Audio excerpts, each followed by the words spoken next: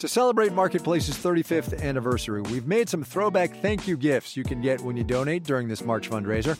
We took our old .com era logo and put it on a sticker, on a glass mug, a tote bag, and a t-shirt. No matter how much you donate, you can get a fun piece of Marketplace history. Check them out at marketplace.org/donate. These limited edition gifts are only available through March 22nd. Get yours at marketplace.org/donate.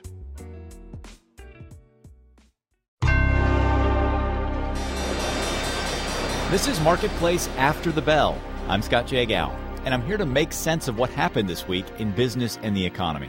It's Friday, October 23rd.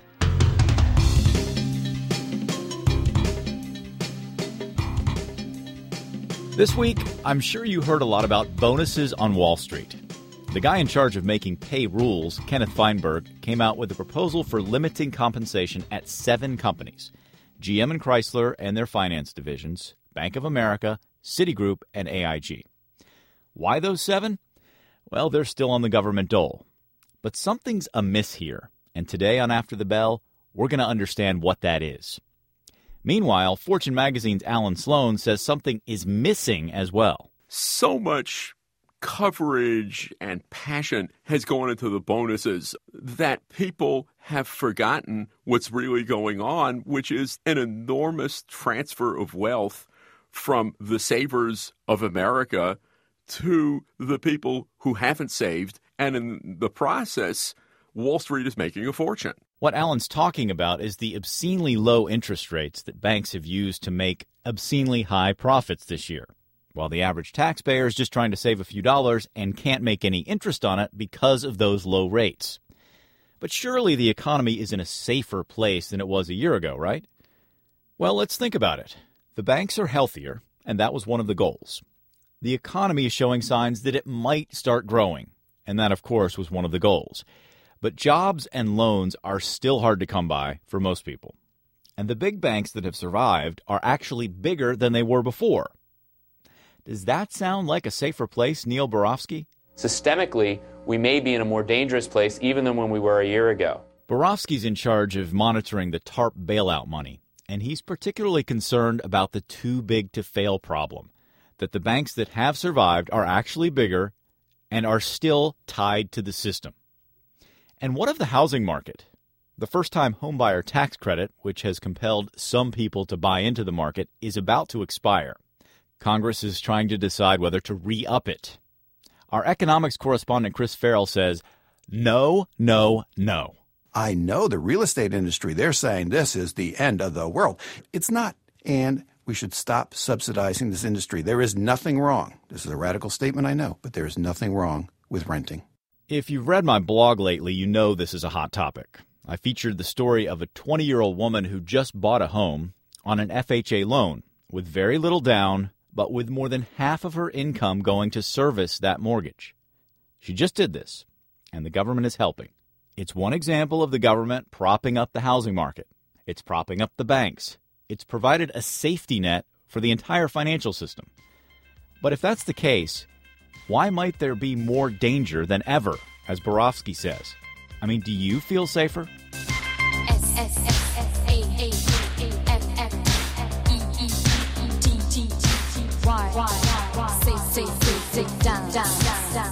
Marketplace, providing you what you need to know about business and economics on air and online. Explore everything Marketplace has to offer, from explainers on technical terms to stories on personal finance at marketplace.org.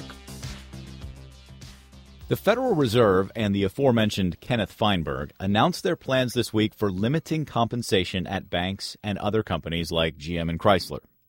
Joining me to talk about this is Nomi Prins. She used to work at Goldman Sachs. She now blogs at the Daily Beast and has just written a new book. Nomi, I know you take issue with Feinberg's decision to just limit this to 7 companies. What's wrong with that?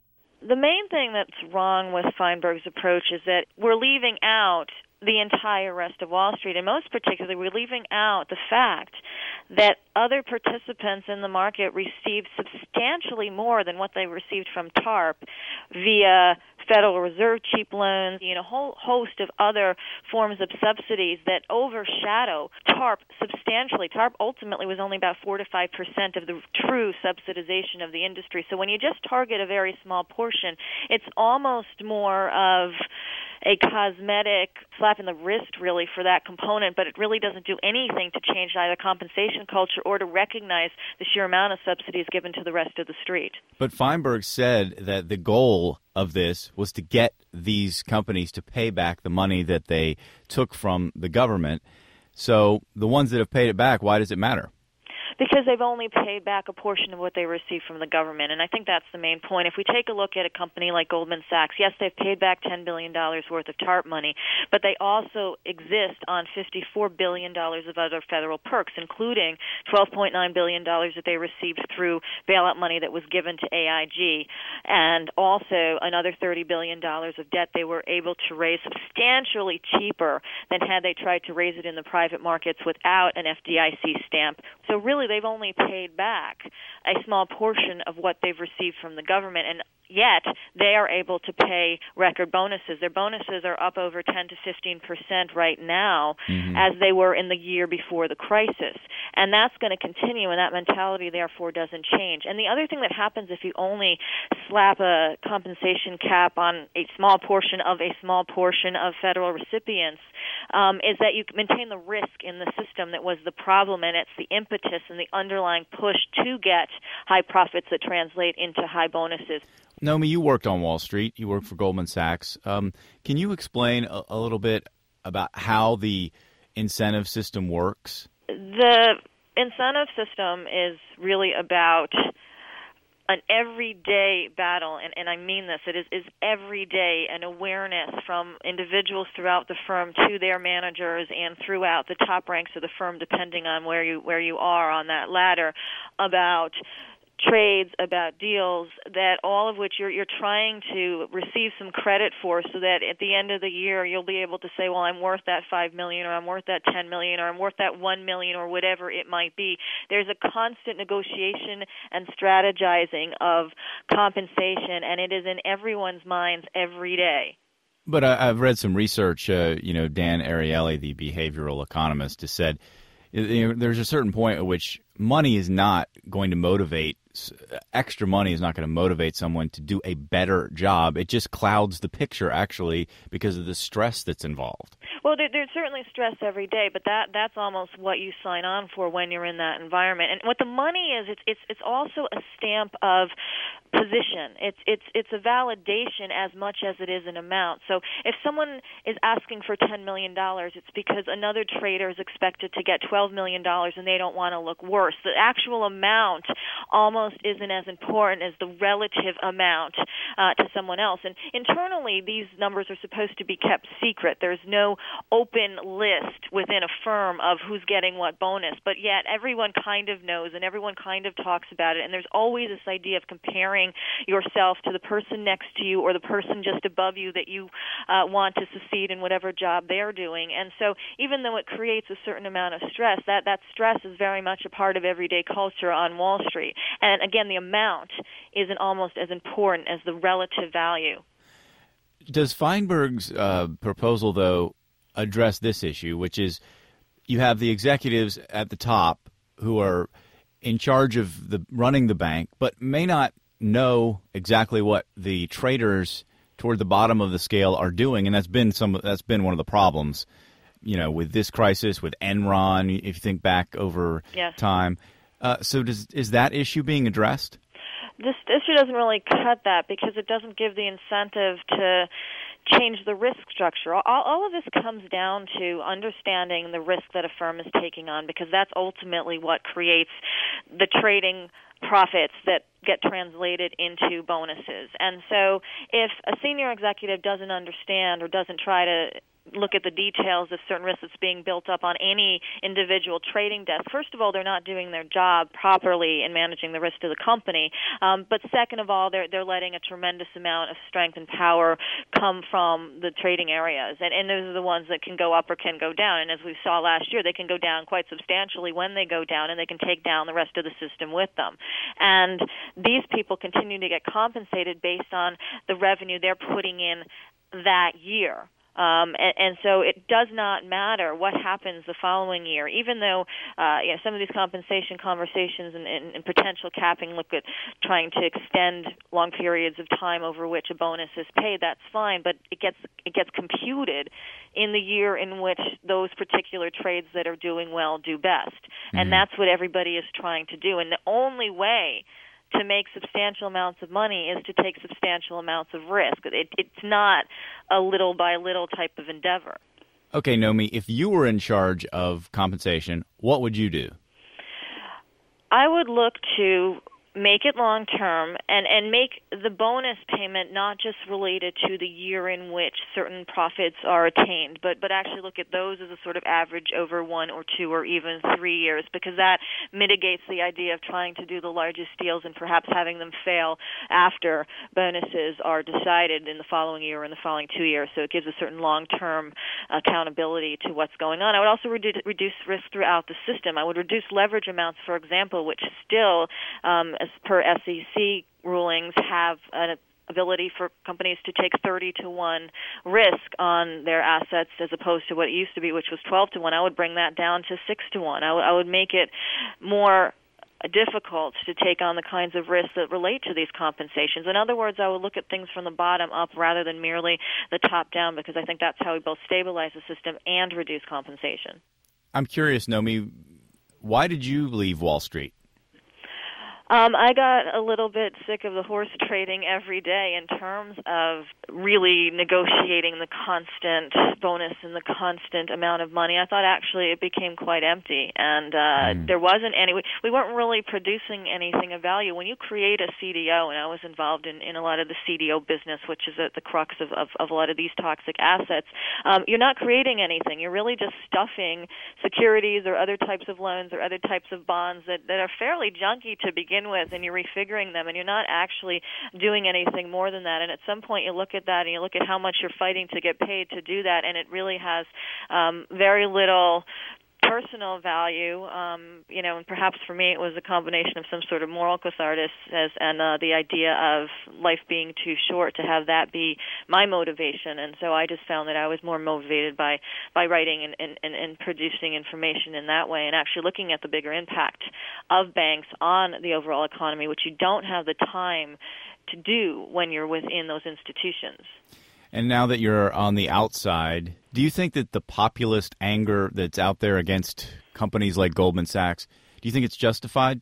Yeah, I absolutely think it's justified. Look, this is a company that when the rest of the economy was flailing, and now it's doing even worse than it was going into the crisis last year, received $64 billion worth of federal money and subsidies that we know about. This doesn't even count what they're receiving from the Federal Reserve and New York Federal Reserve, whose balance sheets remain closed secrets to everyone else. And even if the general public doesn't understand all of the details of all of those types of dealings that went on, they understand that Goldman is on track to make record bonuses, and they're doing it on the back of public subsidies. There's no other way to look at that situation. And so they're absolutely right to be upset by that. We're looking at an economy that's deflated since Goldman has received these subsidies and didn't get those subsidies. Foreclosed homes did not receive the ability to have borrowers restructure their mortgages with added government money that Goldman received to inflate its capital in order to continue to trade and pay those bonuses. And so I think all of that anger is completely justified, more so now than it ever was before. And your book is on this subject? My book is on the bailout and on the myths that were behind it, such that we would be increasing credit for everyone else, and it would help the general economy if we helped the banks, and how all of that dealing got created, how much the banks really got, and what they really did with it, and what the economy really didn't get out of it. And it's called "It Takes a Pillage," because it really was a public pillaging of government funding to the banking system from the current and future public till. Well, it sounds like a good read. Can't wait to get a hold of it. Nomi Prins, thanks so much for being with me. Thank you so much. Specifically, the title of Nomi's book is It Takes a Pillage: Behind the Bonuses, Bailouts, and Backroom Deals from Washington to Wall Street. You can read her stuff at thedailybeast.com. Just got paid today, got me a pocket full of change.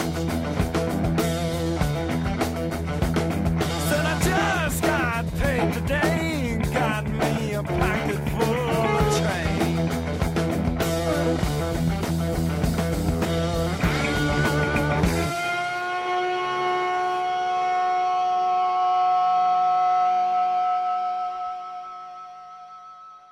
This is Marketplace After the Bell. I'm Scott Jagow. This week, the PBS program Frontline aired a documentary called The Warning. If you didn't catch it, make sure you track it down online and watch it. It is kind of one-sided, but in hindsight, I'm not sure there is another way to look at this story. It's about Brooksley Born. She ran the Commodity Futures Trading Commission back in the late 90s, and her warning was that the credit derivatives market was dangerous. It was completely unregulated, so Born didn't know what might be lurking inside this market. But President Clinton's Financial Markets Working Group was adamantly opposed to regulating derivatives. The team included the man who now runs President Obama's economic team, Larry Summers. Here's Born's recollection. They were totally opposed to it. That puzzled me. What was it that was in this market that had to be hidden? So it made me very suspicious and troubled. As you probably know, Born lost the fight with Clinton's working group. But she was watching a decade later when the derivatives market collapsed. It was my worst nightmare coming true. The toxic assets of many of our biggest banks are over-the-counter derivatives and caused the economic downturn that made us lose our savings, lose our jobs, lose our homes. And it was very frightening. Born has a new warning, and it's the same. The over-the-counter derivatives market is still a danger. The House just passed new rules on that market, but some are saying there are still loopholes. Hopefully those can be fixed as the bill moves through Congress. I'm sure someone like Brooksley Born takes no pleasure whatsoever in having to say, "I told you so." And that's After the Bell for this week. I'll be back next Friday to make sense of what's happening in business and the economy. In the meantime, you can read more about these topics at my blog, The Scratchpad, at marketplace.org. Have a great weekend.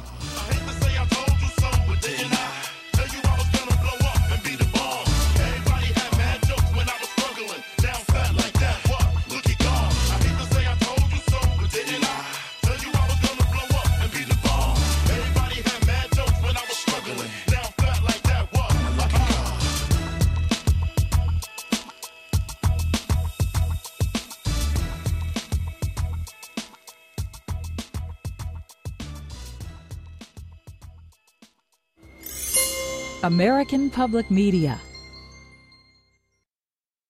A lot of people spend a lot of money on things like skincare, fast fashion, and even surgery, all in the name of self-improvement.